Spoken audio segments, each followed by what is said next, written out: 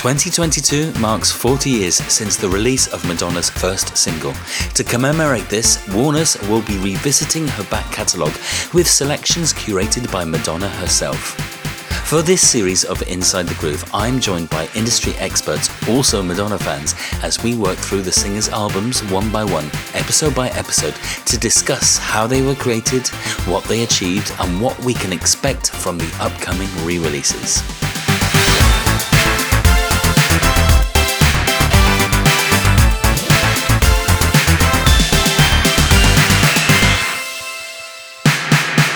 True Blue was released on 30th of June 1986. The third studio album by Madonna would turn her from being a pop starlet into an international megastar, seemingly at the peak of her career with a collection of flawless pop and rock songs which have stood the test of time. As of 2012, it has sold 25 million copies to date, making it her highest-selling studio album, and not surprisingly, it has reached number one in pretty much every territory where it was released, and in those few countries where it wasn't number one, well, it was number two. 5 of the 9 tracks were released as singles, most of which reached the number one spot in the UK and the US, proving that she was now at the true imperial phase of her career, even at the point where she had yet to tour outside of North America. This is Madonna's first album as a producer, a fact often underplayed by her detractors, but her collaboration with long-term songwriter and partner Stephen Bray and a new relationship with Patrick Leonard would see Madonna at her most creative so far. The tunes that they created on this album and her looks in the videos would become truly iconic in the literal sense of the word. Of course, much of its success was due to the accompanying visual imagery of those videos and the incredible cover artwork, and we'll be talking about that breathtaking photo by Herb Ritts and finding out more about the graphic design of the album and the singles that followed. I'll be paying special attention to the opening track, Papa Don't Preach, a song off the shelf which Madonna would make her own and would once again court controversy. There's so much to discuss about True Blue, and whilst Madonna would possibly make even better albums in the future, it's no wonder that it's considered one of the greatest albums of all time, if not just the 1980s. Joined by music journalist and biographer Lucy O'Brien, fashion photographer Jonathan Daniel Price, and graphic designer Peter Falloon, we're going to give you the whole story behind Madonna's third studio album and discuss what we might be able to look forward to in the upcoming reissue of this undeniable classic. So sit back, relax, I may be young at heart, but I know what I'm saying, as we go inside the groove.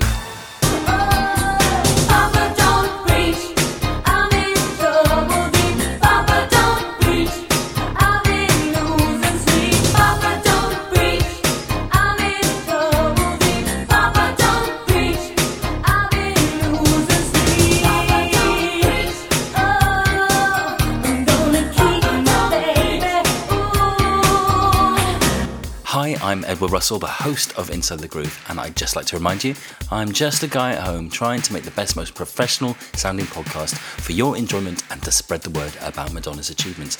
So it's free, but if you want to offer a one-off donation or become a patron and get extra content and episodes in advance, it would be really appreciated. So just head over to www.insidethegroove.co.uk and choose the relevant option. Thank you. Now, there's no escaping the fact that True Blue is Madonna's biggest selling studio album and sort of signifies her first commercial peak. Now, we Madonna fans like to celebrate her longevity and the fact that she would go on to become so incredibly famous and respected.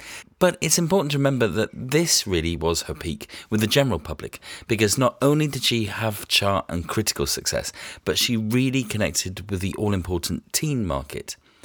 Now, Madonna had started as a young pop dance singer back in 1983 and had proved that she could develop into a really rounded artist, but True Blue was the point at which she became a big star, as big as Michael Jackson and Prince, and a key player on the scene.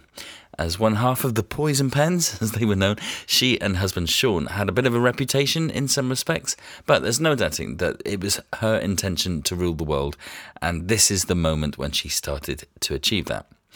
Now, if you listen to the episode I did on Live to Tell, this details her first recordings with Patrick Leonard and her ability really to craft the perfect pop song. She'd been observing the skill for many years, but this is where she put it into place. In the episode on Open Your Heart, she took that a step further and threw herself into the production side of things and how she could take someone else's song and make it even better. And do check out the episode on Into the Groove, the song itself. It gives a really good insight into her work with Stephen Bray at the time. And although that was retroactively added to the Like a Virgin album, it's the first song to credit Madonna as a producer. And that, I think, is the thing that separates True Blue from her previous work. Now, I've got Lucy O'Brien here, author of the Madonna biography, Like an Icon. Lucy, as a woman in the music industry, you'll be very familiar with this concept because I think a lot of people didn't really believe that Madonna was actually a producer and that her name was simply on the album as some sort of contractual obligation. And I honestly think that many out there felt that as she was a woman, she couldn't really be a producer. Do you agree? Yeah, I think that's absolutely true. And it's taken a long time for people to really appreciate what co-production means and the contribution, particularly for female artists. There is this it's quite hard to get past that prejudice that if it's a female vocalist, she's just the decoration and she just comes in and sings and that's it. I was very struck with talking to Pat Leonard and Stephen Bray about True Blue. What's interesting about True Blue is by then, unlike Madonna, the debut, unlike Like a Virgin, by the time she gets to True Blue, she's really digging in and contributing to and thinking about arrangements, production, working very, very closely in a really collaborative way with the producers. And Pat Leonard and Steve Bray, that's a bit of a dream team, and it continues to Like a Prayer as well. So I think she found with them a kind of symbiosis, a really good sort of songwriting rapport that was really fluid. So it went from Papa Don't Preach, where I interviewed James Foley, who directed the video, and he said she was always really good at that glamorous working class Catholic girl, turning up in her Italians Do It Better t-shirt. So kind of capturing a sort of moment of kitchen sink drama to that real drama of Live to Tell, which is Pat Leonard with his really, really strong kind of resonant melody lines and the drama of her words as well. One thing about True Blue, and I don't know if Madonna anticipated this, but this was the age of, I think they were called wannabes at the time, the Madonna lookalikes, and she suddenly was appealing to a very young audience, and that's probably this and Like a Virgin and True Blue is that period in her life where there were teenage girls that wanted to be her. That, I think, probably really surprised her. I don't think she was expecting that. I think she was pleasantly surprised by the fact that so many girls were into her, that she had this audience that were copying her look. And I think she knew instinctively that that was the route to real mainstream chart success. It is the way, it happened with the Beatles. They started off with the teen girl audience and then they kind of graduated, if you like, to the more older, discerning, that's an awful word to use, isn't it? No, but yeah, but I think part of the reason girls loved her was because she had a very girlish sort of ebullience right from the start. And she had this energy that kind of leapt out of the camera at you. She was so distinctive right from the start. And you can kind of see that on True Blue. You look at the Warhol-inspired cover. She was like pop art. Her music had become really centre stage by then. So coming up later in this episode, I'm going to discuss what could go on a reissue of True Blue, the rare and the unreleased stuff. And also I'm going to give you a bit of a background on Papa Don't Preach. But now I want to talk about the artwork. It's what stands out most about True Blue for me, that incredible cover. I'm joined by fashion photographer Jonathan Daniel Price and graphic designer Peter Falloon. And they've got the background on this cover artwork. I can't wait to share it with you. Jonathan is here at the moment holding the album cover, looking backwards and forwards. What can you tell us about it? So this is got to be one of Madonna's most effective record covers, and it's also one of her most famous. What's so incredible about it is it's a single image that just dominates the frame, and what I love about it too is there's no other artwork that comes with this in the original LP or CD version. It is just this one frame by Herb Ritts, which you mentioned. So Herb Ritts is a fashion photographer, and his most famous image probably, other than this, because this is very well known, is the image of the 90s supermodels with Cindy Crawford and Naomi Campbell in Hollywood. It was actually taken in 1989. And he has this real understanding and appreciation of mid-century art, I guess, and photographers like Irving Penn, who have this real classic take on portraiture. And I think what is so brilliant here is the synergy with Madonna's references in this time period too. He'd shot Olivia Newton-John's cover of Physical in 1981, so a few years before this. And people I've heard referencing how this True Blue cover is sort of a take on Physical. I don't know how accurate that is in reality. I don't necessarily see it as that, actually. I see them as being quite different because Herb Ritts is known for really appreciating the moment. So he said things like, it's all about the surprise in the moment of the magic of photography is the surprise in the moment. And I think you can see that in the contact sheets. When you look at the contact sheets from this shoot, there is a progression of her poses and it sort of naturally falls into this shot. I mean, Herb Ritts has taken some of my favorite ever Madonna images, and what you really see in their connection, I think, is the level of trust. And you do need that when you're taking celebrity portraits. I mean, you kind of need to be a diplomat and a psychologist and their friend and have great powers of persuasion, especially in this image, you know, looking at the time period. She is at her peak of fame. You know, she's just come off the back of some huge records, and I can imagine the creative discussion. We don't even need her full face to sell this. We can see it's Madonna. You know, this is her in profile. It's just boom, her head in profile with her head flung back. And it's instantly captivating. I think you don't necessarily actually even need to know it's Madonna for it to catch your eye. And the job in those days of a cover was for it to catch your eye to sell the record. It is also interesting to note, I think, how she's moved away from what people may perceive as gimmicks. So the Like a Virgin record with the wedding dress and the boy toy belt and all of these symbols which were synonymous with the Madonna wannabe craze. You know, she's moved into a new phase of her life and her music. And she still has the sex symbol, but it's more sophisticated. And, you know, it would have obviously been much easier for her to continue with this same look, but to come out with such a drastic image change shows quite a lot of strength and it's quite brave. You know, it's gone from quite a wild and layered aesthetic to something quite neat. It kind of reminds me of the kind of gamine style of Audrey Hepburn from the 1950s. I think also this idea of Madonna being perceived as rebellious, particularly in a sexually overt way, this is doing it in a much more subtle way. So, you know, the neck is still sexual, but it's not quite the bust. You know, it's a different way of portraying sexuality. And I mean, when I'm shooting, I have used this as reference so many times. I'll sometimes even say to the model, give me True Blue, just to see if they'll know the reference. And there's actually a shot in the last book that I released called Garçon Style with the stylist Mark Goring, and I tested him by doing it, and he got it right away, and I used that in the book. I think what strikes me about this image so much is that simplicity is done so effectively. You know, it's almost heroic in its statuesque pose. And you can really also feel that it was shot in California. I think you get this sort of glossy effect. I always feel like when I'm shooting in LA, everything looks quite grand and expensive. Also, from what I've heard about this, it was shot on 35mm, which surprised me when I found that out because the negative's quite small, which means blowing an image up to a larger size, there's quite a lot of grain or less detail. And if you look at this image, you can see the grain in the photo.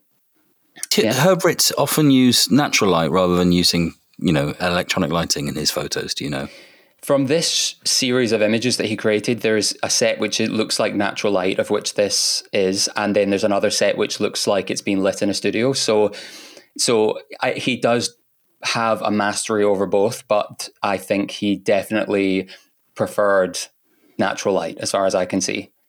So with this also, there is the original image, which is in the dimensions, of course, of a 35mm frame. So it's a longer image. And in order to create a square image for the LP, they obviously had to cut it down. And what is interesting is it still works so well as a square frame. You guys can obviously go into this if you know a little more, but I think a poster came with the album, and it was the longer image, and the cassette as well had more of it featured. And just generally about this photo, I think it's a real definition in her career. It's a real critical marker, which goes so perfectly with the music. So she's gone from this higher voice register, sort of pop approach to music, to now being taken more seriously as an artist and more of a mature sound. You know, if you think about when this was released, she had just released Live to Tell as a lead single of an album, so different to her other work.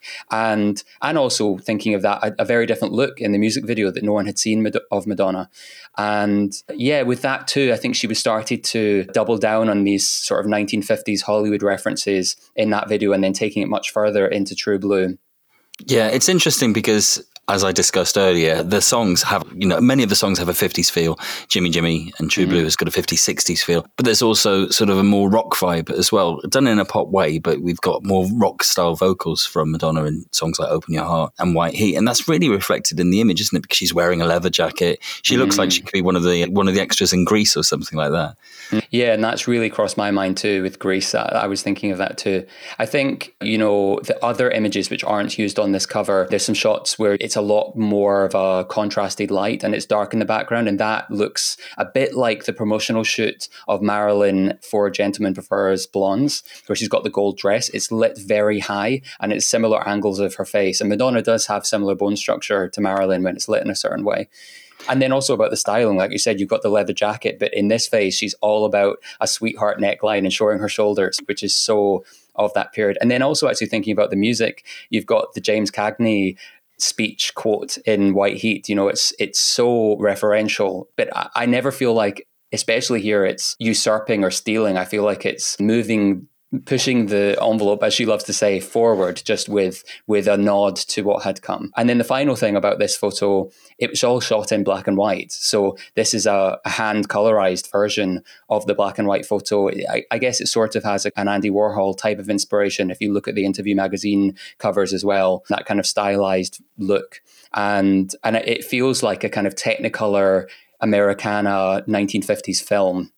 I think I actually prefer the black and white, the original black and white as an image, but I can see why it works so well as a record cover with it being colorized. But maybe Peter can talk more about that, how it translates to the handwritten text as well, because that's so 50s. I actually got a question for you that would be interesting to hear your answer to. I read that it's actually the designer and illustrator in-house who colorized it with no permissions. I know that I'd have been shot for doing that. So I'm interested to know, it was a real liberty, and to do it without his permission, I was quite shocked to find that out. So as a designer and art director took it upon themselves to colorize an image. He'd left them with a black and white image. Well, I can't imagine Madonna would have not known about it or signed off in it. And I think I can imagine their friendship would mean it would probably give a little more leeway in terms of a creative decision being made without him. But I can see that. I mean, there's definitely been circumstances I've been in where someone has made a decision without me, and it is frustrating. However, if you're approaching it with the most egalitarian point of view, you just want the best creative artwork. I mean, you'll know this from work too. And so maybe he potentially was a bit miffed at first that it was out of his hands, but it does work as the album cover. So maybe in the end it is what it is. We don't know what the discussions might have been as well. Somebody might have said, hey, this is an album cover appealing to teen girls. We cannot put a black and white image on it, which seems crazy now, but back in 1986, it may have been a valid reason. Who knows what those discussions were. It would have been her third black and white cover as well. So I wonder if that played into it. They suddenly went, oh no, we've done 3 in a row that are black and white. So I think without that blue background, you don't get the name. True Blue makes no sense, but somehow that little bit of blue tinted into the background. But I've just always been intrigued as to when a photographer leaves a project and it's a black and white image, to then see it on a shelf, and it's very different. I would love to have known what he felt about that. I think also you can see a Madonna reference being the film La Dolce Vita. You know, there's a frame in the actual film in which the actress has her head tipped back with a waterfall in the background, and it has that real evocative, you know, romantic feeling, which, you know, Madonna's so brilliant at is combining all of these references into something new. Well, I mean, this is Madonna's In Love album as well. She dedicated it to Sean Penn, and the song True Blue is supposedly towards him. So that would make sense to reference that. There's such a crossover, as always, between the photography and the art direction and the graphic design. Peter, I have to bring you in here because you've already touched on the fact that it had been heavily touched up and recolorized. There's a couple of versions of the album cover as well. It was, I think, a group decision or a group intention that she was going to just be a portrait and that there would be no graphic design or typography on top of it, which is an incredibly brave move for someone that is essentially at the peak of their career. But I do think that the label bottled out a little bit. So there were some versions that went out, and I think the original intention by the designer and the art director was for actually to have a sticker. So it was actually removable, which was a great way of solving two problems. But yeah, a lot of versions that went out internationally in the second pressing all had the Madonna True Blue at the top. It turned it from, I think, a piece of iconic artwork into something a bit more mundane and a bit more editorial. It was a bit of a shame because it's such a strong image, but I understand labels get nervous, don't they? They want Madonna's name on it. And looking at it in context of like the kind of people that were her fans, we'd left what I would say was like quite a girl. And then boom, there was this woman and she was married and she was beautiful and the makeup was flawless. Gone was like the ragtag hair and she just looked pristine. So for a 11, 12, 13-year-old, maybe you wouldn't recognize that as the amazing pop star that had danced around to Like a Virgin, and you wanted to bring that fan group over. So having her name on this was her first chameleon moment, really. This was where she earned that moniker. It was like, bang, wow. I remember not recognizing her, not being able to comprehend that they were the same two women. And I think for most kids my age, that was like a real turning point, that like you were like, she can do two things at once. Wow. And True Blue, I think that the iconicness of the image solidified that. It was like, she's up there with the best. She's just created an album cover that is going to live for years. You saw it the moment you saw the image. It was going to live for a long, long time. As you say, it still gets referenced all the time. It is a phenomenal image that probably isn't helped by putting the title on. But nonetheless, it's her biggest selling album of all time, and that has to be in part due to those of us that judge a book by a cover, I'm sure. I think the side of it that's quite interesting is like the team that were behind it. So it was a team that she would have sat down with and discussed. And the creative director that was behind it was a guy called Jeff Eyerhoff. I don't know if I pronounced that right. Apologies if I haven't. But he is got quite a legacy of making amazing work. So he was the guy that was responsible for the Aha video that was presented to label and they said no. And he fought for it and got it made. He's also the guy who did the Parade album cover with Prince. So I think you can see his want to create something iconic for this. And then the other lady that was involved again with the two previous ones was Jerry Hayden again. And it's actually a little bit of a myth that she broke a few years ago, but it's not actually Madonna's handwriting. So for many, many years, everyone's just assumed that it's Madonna's handwriting. It isn't. It's actually Jerry Hayden's. So she did all of the liner notes. She did all of the song titles on everything. And it's absolutely beautiful. And back in that time, it sounds so easy now, but you would just take a photograph of your phone and scan it in. If you created a piece of typography on a piece of paper, getting that onto an album cover was incredibly difficult. So to actually come up with that idea and to make it real, it was quite a feat of engineering for 1980, 85, 86. And I think they did it beautifully. I think that's why the album Inner Sleeve is so simple, because you'd had such an incredible image on the cover that the liner notes and the bits that you got inside were just beautifully typeset and really, really clean. And I think that started to show like a little bit more of a grown-up side to like the album look and feel. But the only thing that I still am amazed at, that they managed to make Times New Roman, which is the ubiquitous font that everyone uses for a document, but that's what the name's set in. And I think that they've done a really good job of like playing off the two fonts, and it really works. And she carried it through the whole campaign, which I think this was the first time that she like was able to see the branding roll out and make sense. So like things like the photos that Herb took, they were consistent through most of the covers. The only one that differed was the one for Open Your Heart, which again, great synthesis. They managed to get a still from the music video, but it was still tinted blue. You still felt like it had that feel of the rest of the campaign. But yeah, I think she managed to take one solid idea and run it through the whole campaign. And it's really, really beautiful to see like the effort and the typography that went into those final singles. What is striking when you're shooting is the difference between someone who has a photogenic face, actually a photogenic face. So in real life, someone could look quite ordinary. And then when you photograph them, something about the angles of the face just look incredible. And I think Madonna is one of those people, also testament to the fact that she can look so different in different styles, different lighting, different aesthetics, settings. So even in these Herb shoots, there's a lot of images with the soft curls where the face looks quite round and soft, where actually she could also be photographed in a couple of these angles with quite masculine features, quite a big jaw. But within that photo shoot, they managed to cover a lot of ground. And that haircut was like the definition of the 80s. It was the zenith point of like everyone had gone from being backcomb, big hair, early 80s, and all of a sudden this pristine, steely white blonde.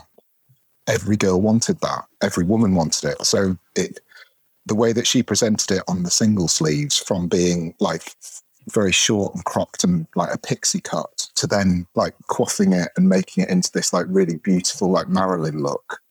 It really helped sort of sell the personality. And it was the first time that I think an artist had shown like a real range of image across like one campaign. And I think the moment that defined it for me was when that black wig came off in Open Your Heart. It's like, oh my God, she's done it again. She's got new hair. No, I haven't. Could do a podcast on Madonna's hair, you know. I think there's a lot of interest and a lot to talk about. Well, that's interesting. You should say that, because of course in Open Your Heart, when she pulls the wig off, she's putting, shot by John Baptiste Mondino, she's doing the same pose. And that must be a deliberate reference to the True Blue cover. What I love about this year as well, 1986, she's obviously in such high demand, and there are so many incredible magazine covers that she did in this year. And most of them are shot by Herb Ritts, probably taken from the same shoot, if not some additional ones. And seeing this contrast between a more masculine look to a more feminine, if listeners wanted to look up the December 1986 Vanity Fair cover, she's got very white hair, dark lips, dark eyebrows. She looks in her more masculine phase. And then there's the Rolling Stone cover from the same year with a flower in her bosom where she looks very soft, very pretty. And, they could potentially have been shot a couple weeks apart, and she looks drastically different. And that's the magic of photography as well. So further reading, I know a lot of people like to go away and go down a YouTube or Wikipedia hole. Where would you advise them to go to carry on their enjoyment of True Blue? Well, Peter mentioned it. I think looking up the cover of the Papa Don't Preach single, it was also shot by Herb Ritts, but she looks quite different. It's the wet hair that you mentioned. And if you look at the black and white, which ended up being the British-American cover, I think, versus the color images from that same shoot, it shows just such a drastic difference in what color versus black and white can be. So in the black and white photos, very high contrast. Her hair looks white, but actually when you see the color images, the blonde is quite yellow, and I think it works very well in black and white. And she also looks just so youthful. I feel like you could dress like that and look like that today and look contemporary and cool. And another thing I wanted to mention was the recently released 35th anniversary edition, in which they don't use this cover on the cover. They use another Herb shot from the same shoot, which is an interesting choice given that this is such an iconic cover, not just for Madonna, for any record cover of all time. It's always listed in the best record covers of all time. I do like the photo, but what I think you can see in the new version is it's digitally tinted, not hand tinted. And there's something that's lost in that digital process that is not got the same softness. You know, it's color wise, it's a different blue, but also you just have a different feeling. A shoot from 1986 as well, which was when she was featured on the cover of Life magazine and shot by Bruce Weber, who is another legendary photographer.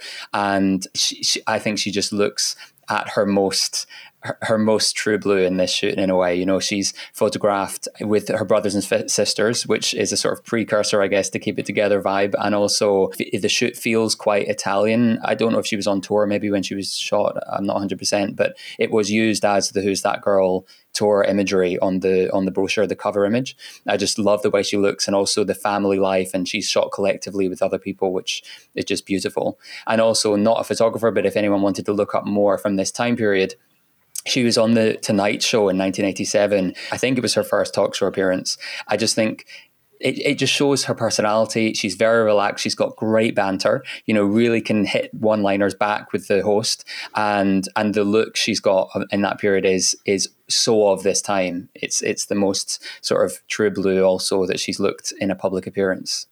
Mine's probably quite a short one, but it's quite interesting. I think Madonna had a relationship with a lot of the creators that she worked with, probably outside of like their work life. And the guy that I mentioned before, Jeff Eierhoff, quite interestingly, he founded Rock the Vote. So I would imagine that there was some conversation and something happened, because several years later, she did a reversion for him of Vogue as a Rock the Vote campaign that was on every TV screen in America. So I think in terms of a man that was instrumental to like her development and her aesthetic, I think maybe like go and have a look at some of his other work, because I think you can see a correlation between what he does. Like the Prince album cover that's a full frontal photo, but it's phenomenal. And the one that he did with Bryan Adams as well, you can sort of see a work in progress of the Madonna album cover. So yeah, really worth a look out for him. Yeah. Mm-hmm. Thanks, guys. Your insights are wonderful as ever. If you're listening to this podcast, do check out the work as we're talking about it. I kind of knew the Olivia Newton-John album, but I hadn't put two and two together, and I've just been Googling it as the guys have been talking about it, and it's like, right, yeah. Okay, that is where Herb got his idea from. So to talk about other stuff now, and let's think about what could be on a reissue of True Blue. Well, as ever, there are a heap of remixes that have made their way onto various formats over the years, but there's some really exciting things that started happening around this era. Firstly, both Papa Don't Preach and Open Your Heart videos featured alternative edits of the songs. Not huge differences to the music that we're familiar with, but they're part of the whole sort of Madonna creative output from that period, so it would be really nice to have these on CD or on vinyl even for the first time. There's also some quite exciting remixes of the singles, including one of Madonna's best, I think, the extended version of Open Your Heart, which features extra vocals, including this one. Well, are you gonna go out with me or not? True Blue was radically remixed for the single and, in my opinion, much improved, though the album version was dubbed onto the video. But some of the other singles got remixes as well, including Open Your Heart and La Isla Bonita. And they feel not massively different to what we're familiar with, but they are kind of, much more radio-friendly, a bit more exciting sounding as well. So it would be great to have all those put together as well. And who knows, perhaps there are other remixes that were commissioned and not used, or edits of familiar versions that, we would love to hear for the first time. When it comes to unreleased songs, well, we're now entering a period where Madonna was recording much more material than was included on the final album. Working My Fingers to the Bone and Pipeline are Stephen Bray tracks, which we've never heard. Spotlight was also recorded for True Blue, but I'll be covering that in the next episode because it was eventually released on You Can Dance. Stephen Bray has also confirmed the existence of another unreleased track, I Want You. Now, this isn't allegedly another version of the Marvin Gaye song, which Madonna would later cover with Massive Attack, but it's an original composition. Plus, there's also the songs Each Time You Break My Heart and Tell Me, which would end up being recorded by Nick Kamen. But there is, in the vaults, versions of these songs with Madonna on lead vocal, and we've heard a poor quality version of Each Time You Break My Heart. Again, there might well be some interesting demos of the songs that were released, and what we have heard is this. It's called Dance With Me and would end up being better known as Where's the Party?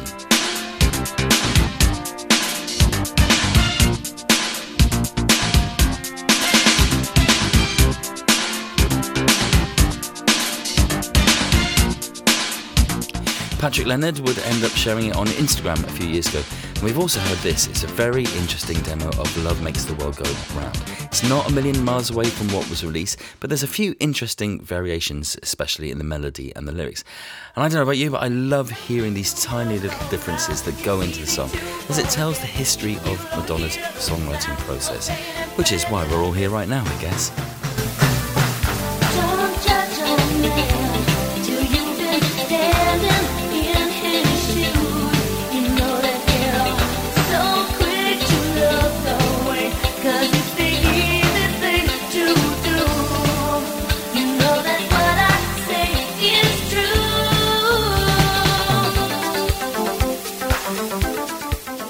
Don't forget to check out the merch.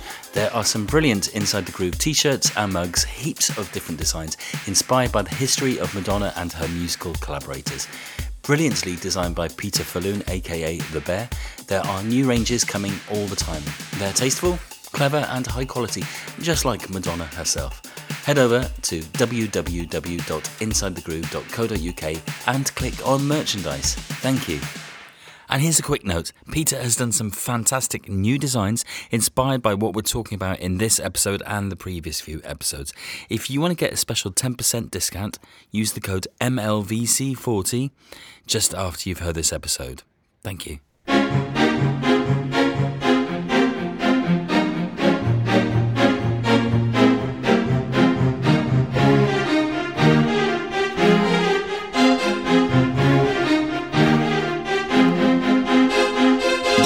That's not only one of the best intros to a Madonna song, but one of the best intros to, well, anything really, including the True Blue album. And it might surprise you to know that's not a live orchestra, but it's keyboardist Fred Saar playing the Emulator 2 sampler, which Stephen Bray later said made the expensive piece of equipment worth the investment. The song was written by Brian Elliott, who had created it for a new artist called Christina Dent. He composed it at his studio after overhearing a conversation. The front window of his studios also doubled as a mirror, and he would often eavesdrop onto schoolgirls from the North Hollywood High School in Los Angeles who regularly stopped to fix their hair and chat. Warner's employees Michael Austin and Lenny Waronker discovered the track and brought it to Madonna after convincing Brian that it would do very well being recorded by an established artist such as Madonna. She would make a few changes to the lyrics, earning herself a credit along the way before recording it with Stephen Bray in his NoHo apartment in New York. He later said on Twitter that he had wished that she had made a less flashy appearance when she came around, as all his neighbours were asking him if that was the Madonna, and he had to say no, it was just a lookalike. He also explained that it was the maiden voyage of his QX sequencer, a Yamaha product which drove all the synths and the Linn drum machine. Bray thanked engineer Michael Verdick for his input and also, of course, Madonna for the outstanding vocal, despite the fact that she had a cold on the day it was recorded. It was number one hit all over the world, including the UK, the US, Australia, Greece, Portugal and Canada, while the video, directed by James Foley, who had also worked with Madonna on Live to Tell, only helped to raise interest in her and the song, featuring a brazen new haircut and look, some incredible choreography, and a story which further pushed the meaning of the controversial lyrics. This song is best summed up by Madonna when she spoke about it in 2009 to Rolling Stone magazine. She said, "It just fits in with my own personal zeitgeist of standing up to male authorities, whether it's the Pope or the Catholic Church or my father and his conservative, patriarchal ways. For Papa Don't Preach, there were so many opinions. That's why I thought it was so great." And what a fantastic album it is. I hope you've enjoyed this journey. Tune in next time when we're going to be talking about the kind of accompaniment to True Blue, the album You Can Dance, Madonna's first remix album. And we've got lots to tell you about that, so something to look forward to. I'm going to play you out with an incredible remix I've recently heard. It's a fan-made remix of Open Your Heart, where Jason O'Dwyer, who's a really talented artist, has created an orchestral version of this fantastic song. I just couldn't resist adding it onto this podcast. I hope you enjoy it. Speak to you soon. I'll follow you around, but you can't see. You're too wrapped up in yourself to notice. So you choose to look the other way. Well, I've got something to say. Don't try to run, I can keep up with you. Nothing can stop me from trying.